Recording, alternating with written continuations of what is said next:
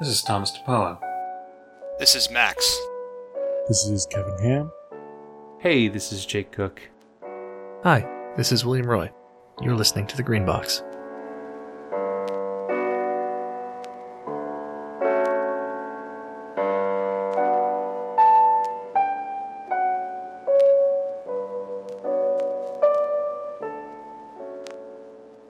So in between the population, you can try that again. Take two. In between the publication of the old Delta Green books and the release of the Kickstarter, there was all kinds of Delta Green materials that were pushed into the Unspeakable Oath magazine, but also released on the Delta Green website. One of the items on the Delta Green website, written by Adam Scott Glancy, is called Alphonse's Axioms for Agents. This is a book of tips for how to conduct successful tradecraft as a Delta Green agent. I think that this is an interesting artifact for a number of reasons. One, because it contains advice for players, which is something that we've been trying to do more of on our show. One, because it contains information for the handler in terms of this is the kind of game that you can be running.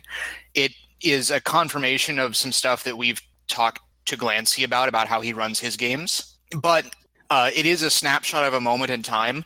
There are elements of it that don't quite jive with the Delta Green game as it stands today. I believe the date on the website given for the article is 2015. 2013. The date of the blog post that I'm looking at is October 12th, 2015. But it says copyright 2013, you're right. It's 5 years before I guess not 5 years, more like 3 years before the new Delta Green, which substantially changed the setting meta for a lot of players. Not necessarily everyone. This style of play is still supported, but we thought it was worth discussing this specific piece of history to see which parts of it we think are still fantastic, which parts we can do without, and which parts could use an update. I kind of appreciate the fact that it's not necessarily in-game advice. It's written almost like a bit of Delta Green fiction, like something you could find in the world. And while it is advice to players, the advice isn't, take a +20 on all your rolls with a hollow sight. It's, in-character advice, I guess, which I kind of appreciate. Yeah, but how many times have you seen players follow this advice versus how many times have you seen them follow my advice? Well, I hope to change that with this episode. Hell yeah, brother. I don't know if we'll get through all of them, but I figure we'll start at the top. And then, my main question is how do we update it? This assumes the outlaw style of play. So how do we update it for a program style of play if it needs it? And then, is the advice good? It may be good player advice, but is it good game advice? We've talked at length about things sometimes that are mechanics in the game that are less friendly towards players. So we'll see what happens. So the first one here is thou shalt not get caught. You do not have a get out of jail free card. You do not have a license to kill. To the world outside Delta Green, you're a criminal, a terrorist, and a traitor. If you're arrested, you will keep quiet, say nothing, and take what's coming. Getting you out of custody is not ASL's problem unless ASL needs you for something. Aside from the obvious reference to ASL, I think this still holds true in the modern era. And this is a comment on tone that I think some newcomers to the setting might miss. Like they'll look at it and say, oh, hey, you're just like the Men in Black. Well, not exactly.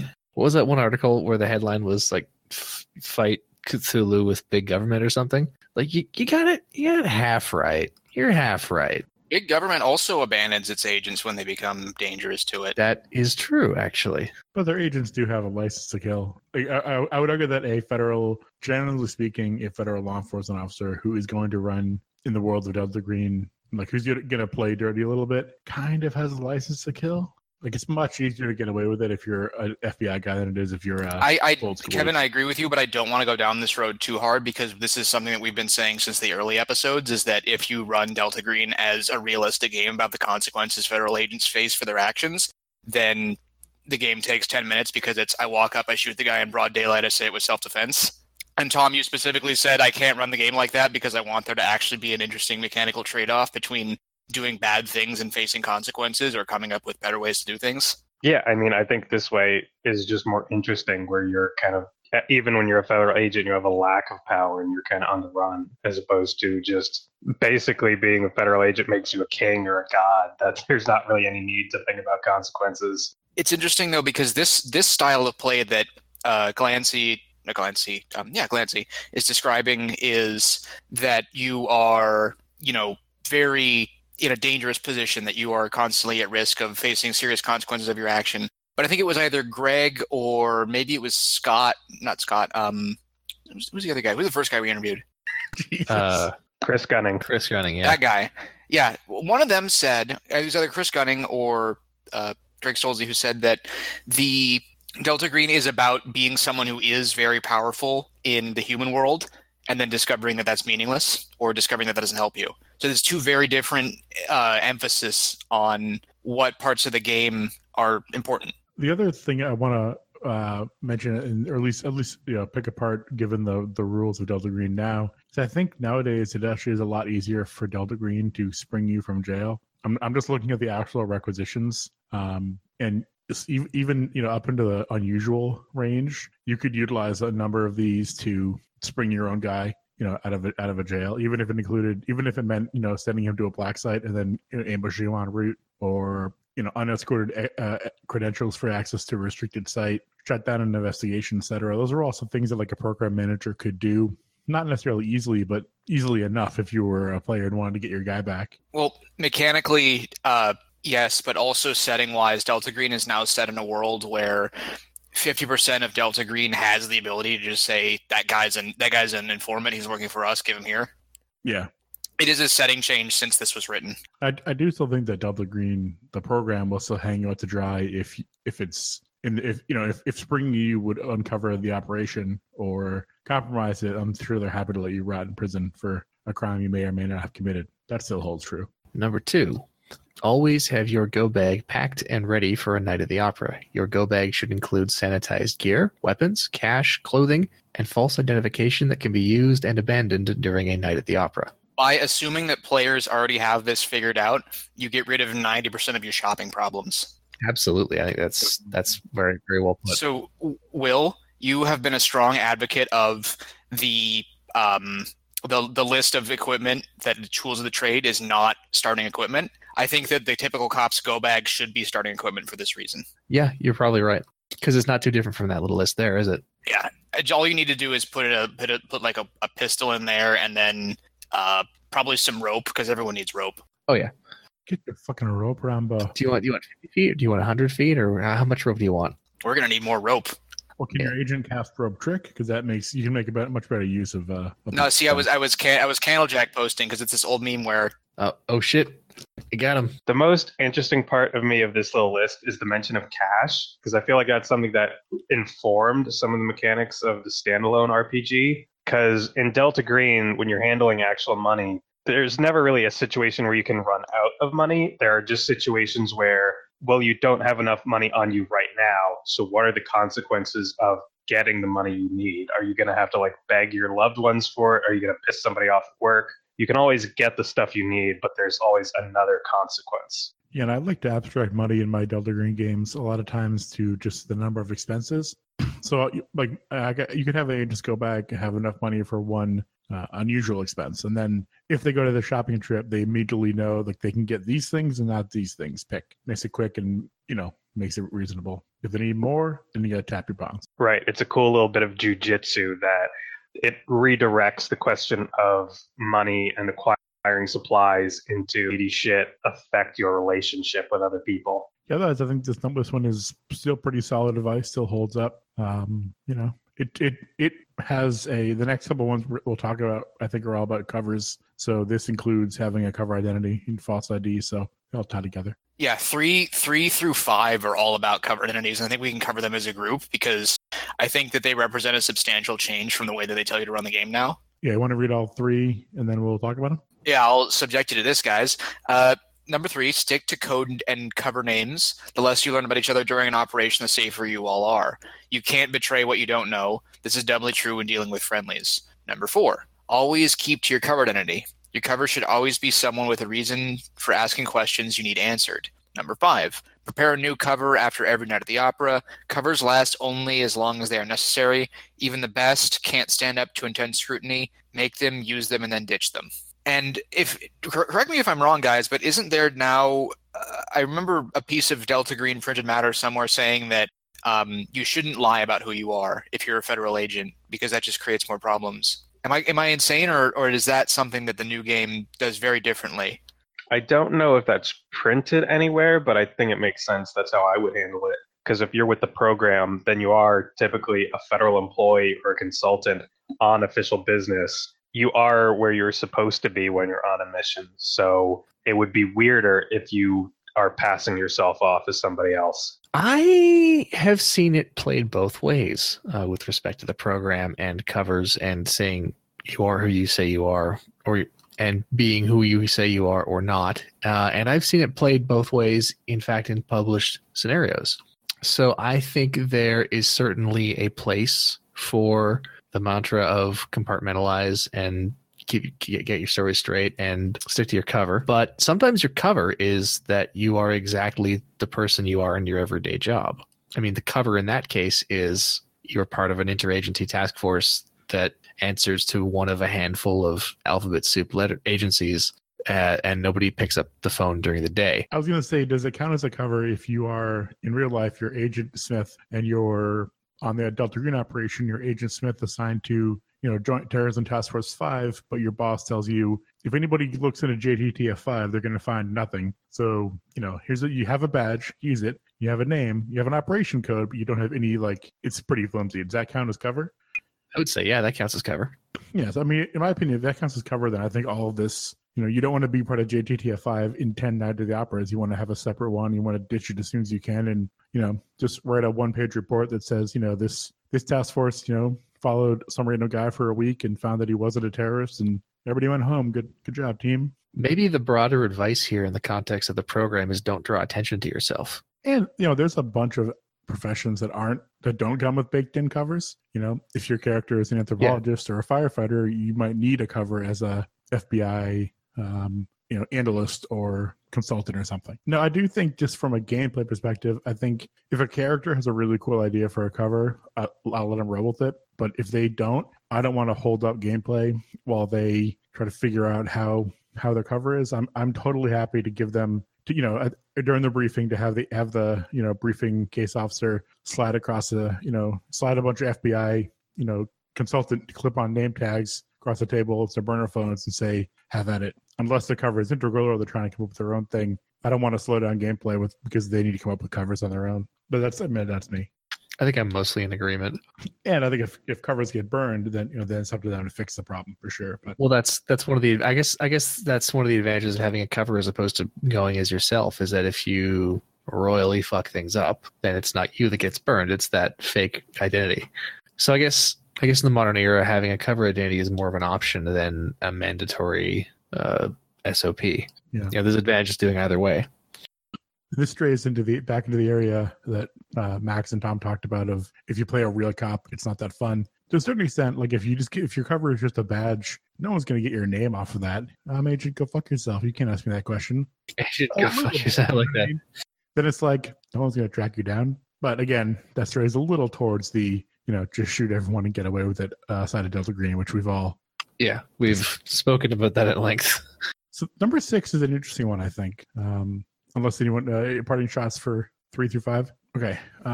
Agent 6 is one that. Agent 6. Agent 6. Number 7. Wow. I'm going to read 6 and 7 together because they kind of go together. So 6 is, other than sticking to your cover, never lie to a fellow member of Delta Green about anything ever unless ACEL says otherwise. Number 7 is always lie to anyone who isn't a member of Delta Green about everything always, and make sure your lies are specific and consistent. This one wasn't even true in 2013. There's scenarios written before 2013 that violate this rule, where that's Delta Green agents lying to each other all the time.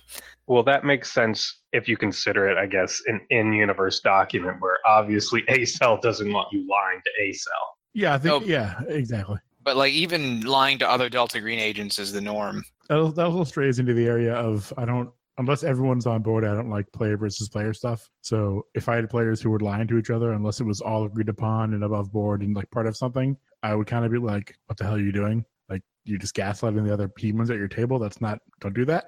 Oh, I don't even think of that as a PvP kind of thing. I think of it as legitimately you lie to ACEL or however your NPC case officer is at the end of the mission. And maybe that introduces a threat of tension, will Delta Green ever find out that you lied? But but then you're not really sure if you're going to follow up on it throughout the campaign or not. Yeah, I can see that, definitely. And I know there are cases when, say you're on an operation, you find a powerful artifact, ASL would want you to, even the program would want you to turn it in, and you may say, yeah, maybe this is better off if we keep it and use it for good. That can be fun gameplay. I think number 8, someone wants to give us that one. That one I think has stayed pretty consistent. Depends. So the number 8 says friendlies can know the truth about an individual operation. They can never know the truth about Delta Green. So the meta of what Delta Green is constantly shifting. The meta of whether Delta Green uses friendlies got changed in the new one, where now I think the Handler's Guide guidelines is that only the Cowboys calls them friendlies, and the program doesn't have them. But in reality, if you actually look at the scenarios, they still got friendlies. Yeah, and I've kind of always had 2 flavors of friendlies. You have the NPCs who are like the helpful or less helpful, quest givers and people who are along the way. But then sometimes I like to throw maybe players who are new to the system in as friendlies, who at the end of with the understanding that at the end of the operation they'll get read in character if they like the system. And that's a little, obviously they're going to find out about Delta Green because that's the whole point, and that's their players. I think in my experience that's more common, where players will start off as friendlies and after their first mission they'll become full agents rather than including friendlies as NPCs you have to manage. Yeah, I mean, we'll think about the cop in Lover in the Ice. There's a few characters in published scenarios that are NPCs where there's a caveat where it says like the players could play this guy if they die. Those are the ones that I think of as like more of a friendly, like someone who'd be maybe not read into the whole system, but I could see taking the guy aside in Lover in the Ice, being like, all right, look, this is obviously some sort of a weird thing. We got to deal with it. Not explain the whole meta, but explain it maybe like we got to deal with this thing. We got to keep it quiet for the sake of everyone else. Does that make sense? Okay, let's go kill it, etc. Okay, that's a good point. I hadn't considered that. Whereas like if you just went to the local police station and were like, hey, we got to raid this drug compound, you wouldn't tell them crap. You'd just be like, there are drug guys in there. We gotta fight them. So that's to me, that's where I draw the line between like NPC friendly agent is that kind of discussion. Yeah, I guess that dynamic does still exist in the modern milieu, just not precisely by the same name. So number 9, I really like. We have maybe talked about it on the show, depending on when this airs. Always scout your destination, no matter how secure you think it is. Never bring the whole team to do surveillance. Be inconspicuous to see the enemy first. So I'd say I agree with about 80% of that. I'm gonna take a wild guess and say that the one that involves splitting the party is not on your list of agree with. Yeah, that's great tradecraft in character. It's awesome, but it's boring. I don't like doing it. Yeah, I'm with you there. The rest of it though is pretty good. Yeah, it's a great way to get more clues about an area. Like say it's the drug compound. If you scout it out for a couple hours, maybe you'll find out how many people are there, or what kind of hardware they got, and that can give you some good intel when you have to breach in. Yeah, and doing surveillance is also like way easier and less risky than black bagging people, even though players think it's the other way around. Yeah, I definitely agree. So spot on, definitely number 9 still holds true. And I think kind of by the same token, number 10, which is always perform counter surveillance before you camp down, before you move. Perfect paranoia is perfect awareness. That's good tradecraft, but it leads to perhaps not very interesting gameplay. I mean, how many anecdotes are there about the guy doing the party doing the classic dungeon crawl who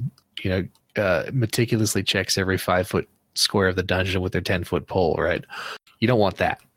I think some people do want that, but some people do want that. Yeah.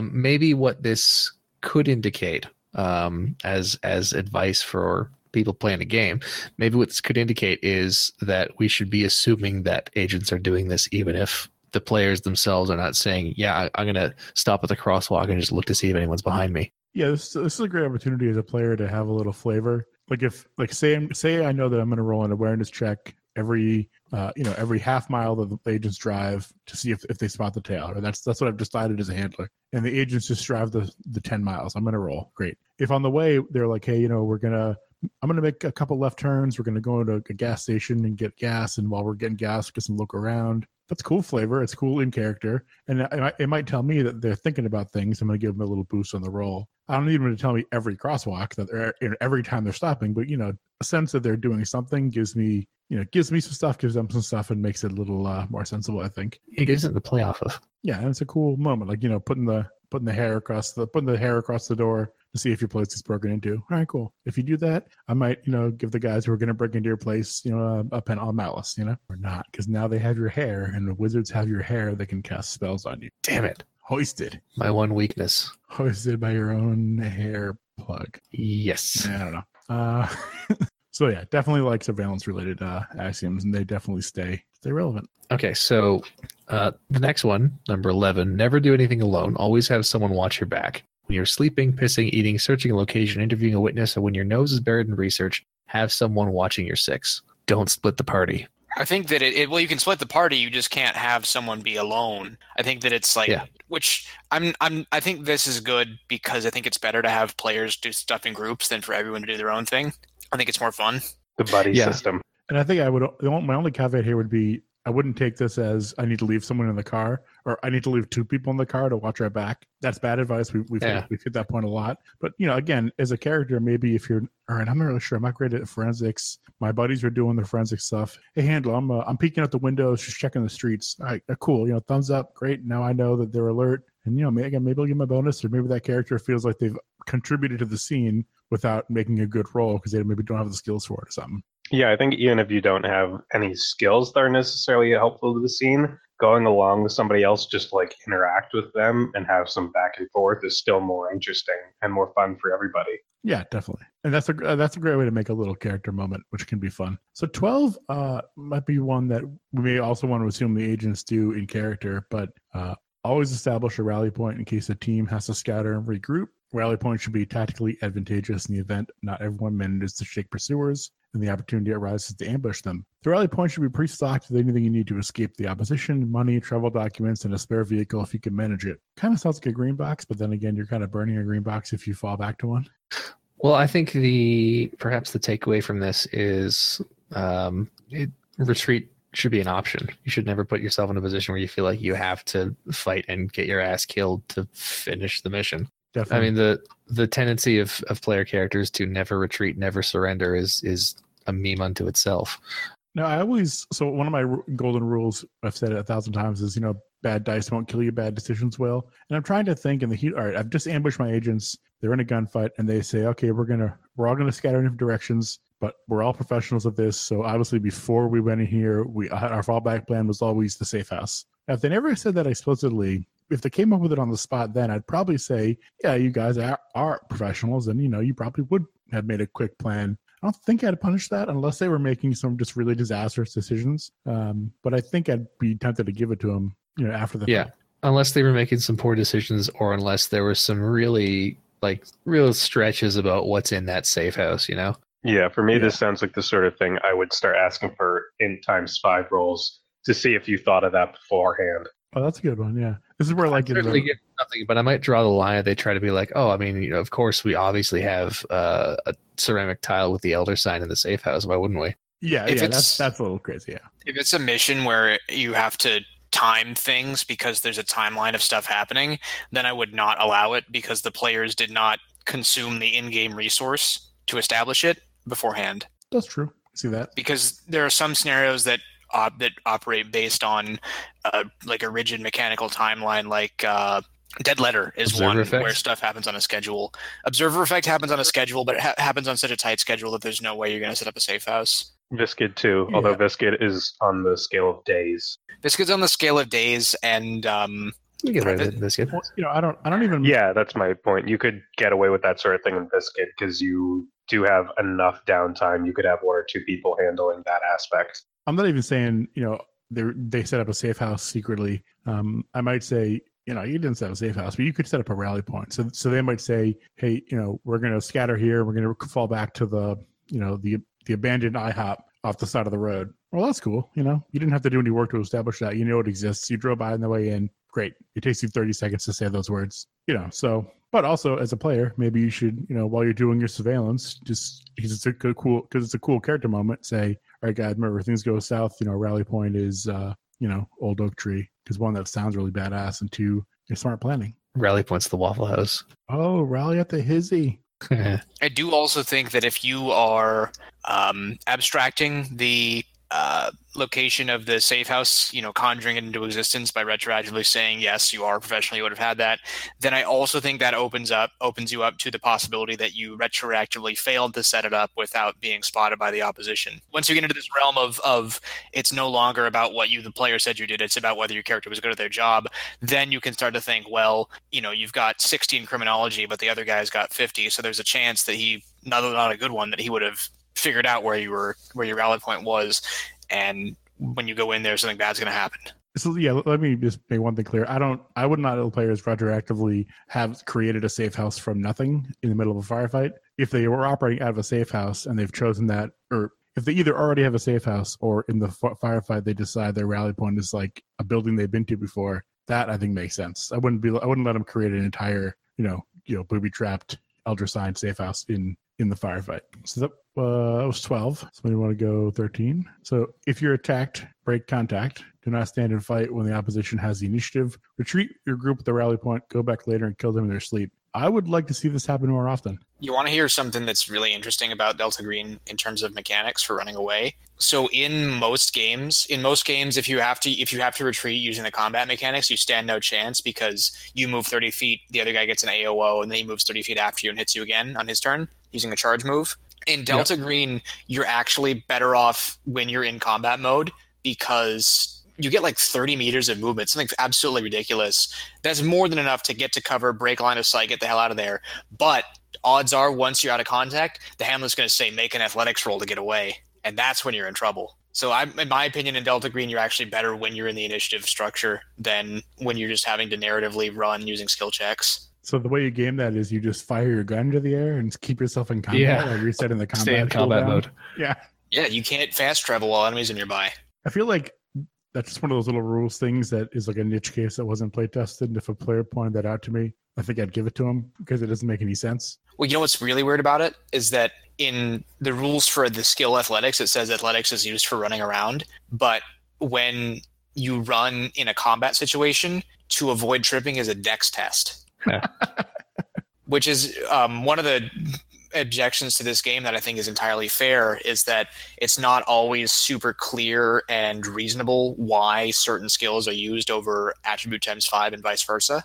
Like, is it parade? Is it persuade or charisma? Is it intelligence or forensics? I feel like agents don't look at retreat, or players don't look at retreat as an option because they think, well, if I retreat, I might get shot, but if I shoot now, I might kill the guy, so I'm going to shoot again. So I think it's absolutely correct, Kevin. Yeah, which is true. But I think if a player was explaining his retreat and was, I'm going to get into cover, break line of sight, not get shot at, like I think I'm making a mental note to try to reward, because I think the idea of breaking contact is sensible. I would like to reward that activity, so I think I would, give the agents a bone there if they're going to be proactive about it. Yeah, I would agree with that. That if you make running away as punishing as standing and fighting, then everyone's going to stand and fight, because if you stand and fight, you might kill the guy. But if you run away, you're just fucked. So you have to make running away a viable option if you want people to do it. This goes for every game, not just Delta Green. Because this is something that, Will, you talked about how whether players will surrender in RPGs is often the point of contention. Whether they will run away is the same deal. Yeah, it is. And I think, anywhere where the players can utilize some real world tactics, you should never fight the enemy on their terms. You should fight them on your terms. And if you can dictate those terms, that's better. So backing off is an option. So I like it. What about number 14? Any operation can be aborted if it feels wrong. It is wrong. Feel like that has never been true, but it's mainly because we're playing a role-playing game, and if the players showed up and then said, we're going to abort the mission, it's like, well, I prepared nothing else for today. So either go on the mission or we go play Catan, Yeah, and that's the thing that I've said. The last time I scrubbed an operation in Delta Green and ran away as a player character was an adventure that Jake was running, where we realized about maybe halfway through the scenario that one of the player characters had been mind controlled, and everything that they had seen and heard was being fed to an unknown third party. And so we decided that there was no way for us to complete the mission because we already given away too much information, and we were known to the opposition. So we went home. Was that a correct assumption, or was there a way? Yeah, it was. Cool. Yeah. My intuition is that aborting a mission that's gone bad is different from refusing to engage in the scenario. Like, I think those are different things. Maybe I'm wrong. Because I mean, if something feels wrong, like I almost want to say, if it feels wrong, that's why you're here. You're here to fix the wrong thing. Go fix it. If you're if you're back to number 13, you're trying to break contact and it's gotten really bad, maybe it's time to abort and call for reinforcements and regroup for another day. Certainly, the idea of withdrawing and to seek more favorable circumstances, I think, is one that's worth emphasizing. I think in the this is a place where old Delta Green is a little different. Nowadays, you have more resources you could call on. In theory, the program has better assets. It's not, you don't often get to call on like a Coral Nomad or things, some sort of other operation or another. I don't want to say cell because that's the old structure, but like another team. But you could, and the infrastructure is there.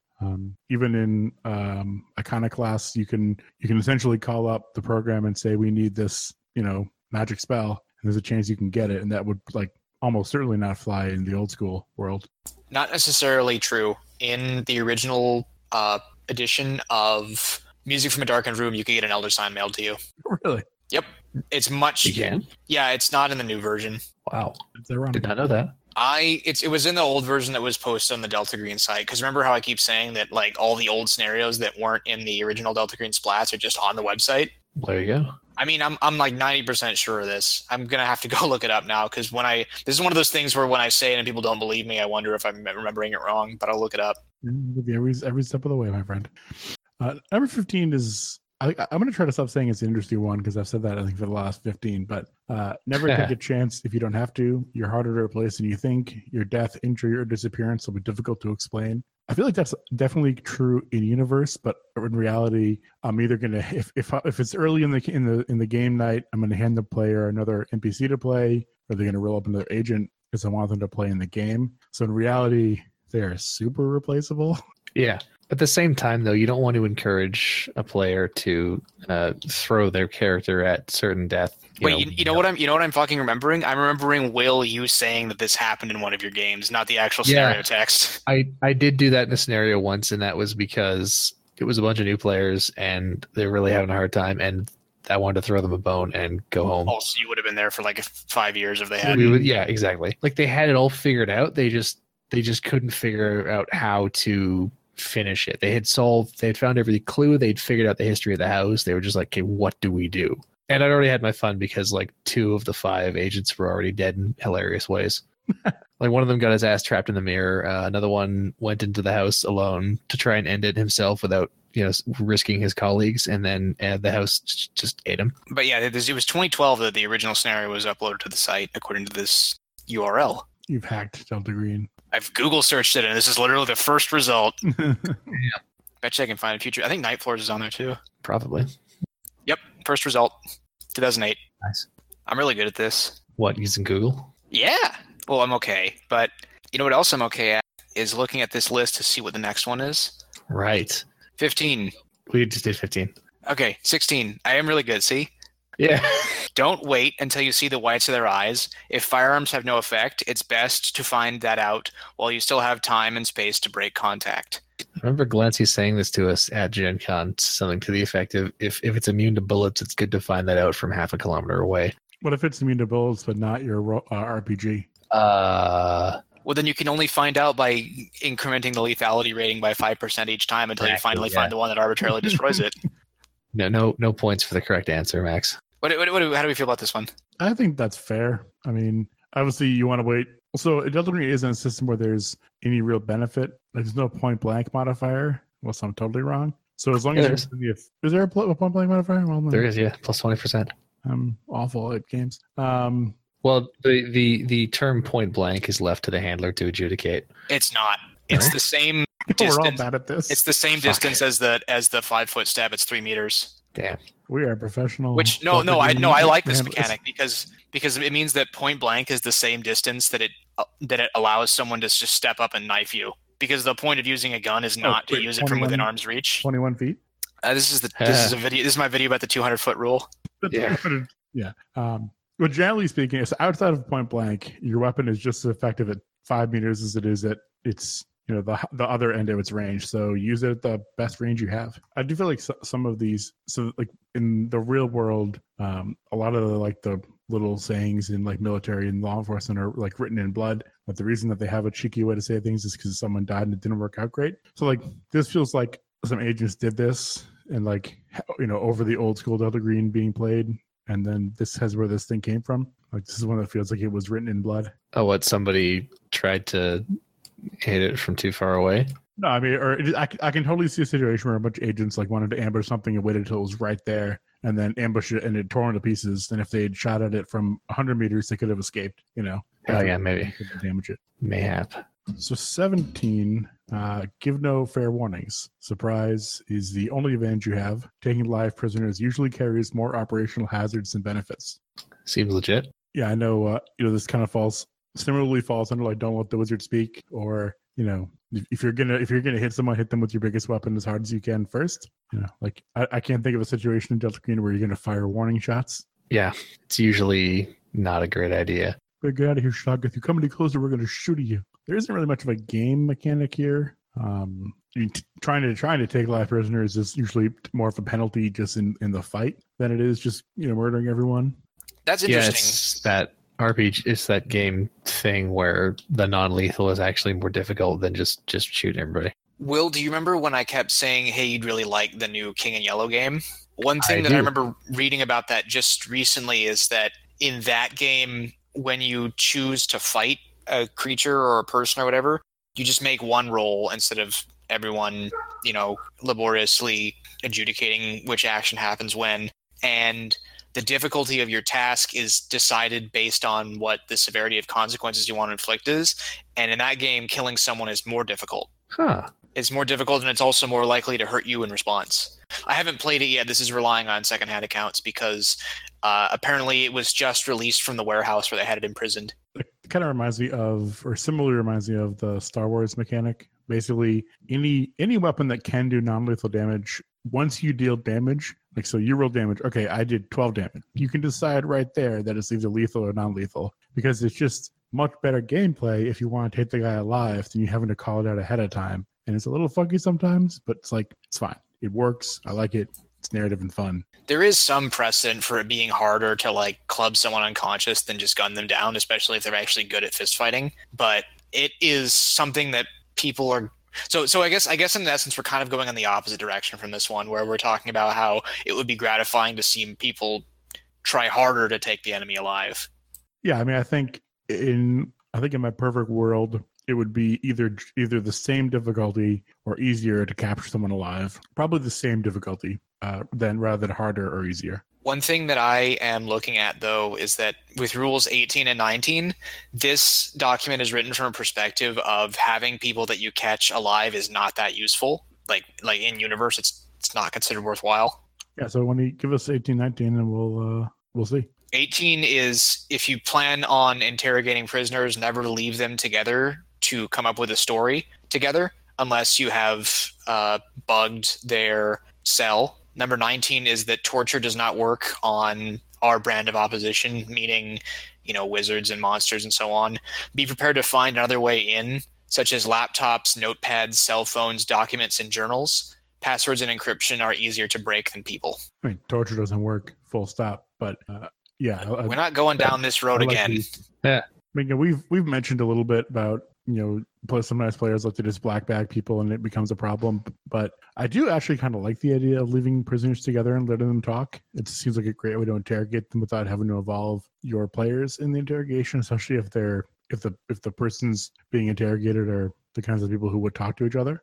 If your players are smart enough to figure that out on their own, then yeah, absolutely, that'd be a great moment. They could feel really smart, really clever. And I think the advice about finding another way in under torture is also kind of, I would almost split torture off separately, but also say if you're going to interrogate someone, so I think, Will, you're going to have to air this after we air interrogation one, because I'm referencing it too much. I can't stop. But never ask someone a question you don't know the answer to. If you've gotten into their laptop or their cell phone or their documents, a bunch of stuff, you can ask them, and then they give you truthful answers. They're not lying, and that's really, really helpful. And that does flow naturally into 20, which I'm just going to read quickly, and then we can go back to 18, 19. I know Max had something else to say, I think. But assume nothing. Don't believe what you're told. Double check it yourself. Again, if you've broken into their laptop and you have their info, and you ask them a question you know the answer to, and they answer it, well, you've double-checked it, you've verified it, you're good. If they lie, you've double-checked it, you know they're lying, you're good. Max, do you have any thoughts on these two? Or these three? We did 20. I kind of lumped. I think it's, I would agree that players generally think that interrogation is a magic button they can push to get information, and I would rather they didn't do that. It's tough because I do think that it's interesting to try and capture people and get information from them, but I think that the way most of every time I've seen it, it's been, I'm going to hit this NPC until information falls out. And even when told out of character, this isn't working, you guys should try a different strategy, they continue to do exactly the same thing.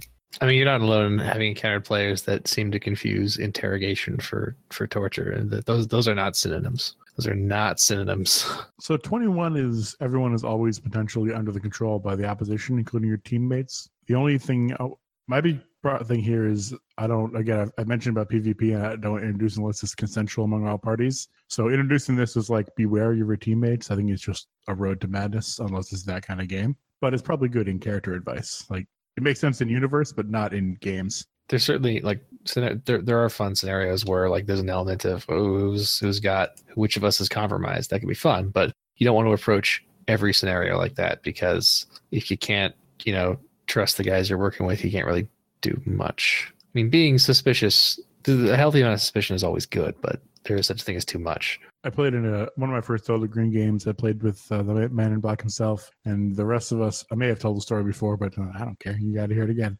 All of us were kind of new to the system and figuring it out, and playing our federal agents and our Coast Guard guys. And he was a super hard Delta Green guy who was tradecraft up to 11, fingerprint all the rocks, hide, check every corner, every door for shotguns, check every exhaust pipe. And we were all kind of this guy's nuts. What's he doing? So he was a little suspicious. This is a little bit. I mean, I don't know what you're talking about. This seems perfectly really reasonable. No, that's great, and that's a good game moment. I just found out that's just the way he is as a person, but yeah, he has two modes: just terminal shitposting and terminally suspicious. Terminal shitposting. 22. 22. Don't harass your opposition. Save your energy. Limit your exposure and strike when you're ready. Be utterly thorough and utterly ruthless. I think we already said that when I said hit them with your biggest weapon first, but as fast as you can. Yeah, let me chew on that one for a minute. I mean, it's kind of like if you're going to take a shot at the king, you best not miss. It's a good Shakespeare reference. It's not a Shakespeare. Well, is it a Shakespeare reference? Because it's a Wire. Yeah, no, that's apparently a joke of people who think it's a Shakespeare reference. That's funny. Yeah. It's like when the character in the Scottish play says that the fire inside him burned brighter than the fire that was on him. Was the fire rising? I believe you're confusing it with the part in the Tempest where the Tempest. Second try. I believe you're confusing it with the part in the Tempest where Prospero says to Caliban that they expect one of them in the wreckage. Yes, classic scene. Bravo, Nolan Shakespeare. So I guess here's the question. I like this as a tradecraft rule, but does it raise any problems for gameplay? Does it mean that all your agents are gonna go for a shopping trip, buy an RPG, and blast the cultist compound to smithereens and cause problems? I don't think this runs the risk of encouraging bad behavior if the focus is not on the second part, but on the first part, I suppose. Not so much be utterly ruthless, be completely thorough, but limit your exposure, strike when you're ready. Although, now that I say that, maybe that tends towards... We've spoken before about over-planning, and maybe I wouldn't want to encourage someone to overplan, to dither and pontificate and hold off on committing because they're not 100% ready. They're only 97 or 98% ready. So this is something that when Clancy was talking to us, he specifically described that this is the style of game he runs, where the opposition is so incredibly dangerous and has mysterious powers that the only way to survive a confrontation with them is to be completely obfuscate the fact that you're even interacting with them until the moment where you strike. He specifically used the example of the characters in Mask of Nyarlathotep telling people that they're friends of Jackson Elias here to investigate mysteries as an example of bad behavior. So yeah, I just think this one could be problematic if it's taken the wrong way, but I think it's written in good spirit, and I think in that spirit, it's coming from the right good, place. Yeah. So we've done about half. Do you want to stop here? So I definitely don't want to do the other 20, but yeah, we can. Give us a half here and we half can stop other here time. a lot of time. Yeah, I'd be okay with that. I think it'd be great, actually. Yeah, I think there was some solid thing. And I was worried we were going to beat things up too much, but we didn't. So that's good. We managed to restrain ourselves.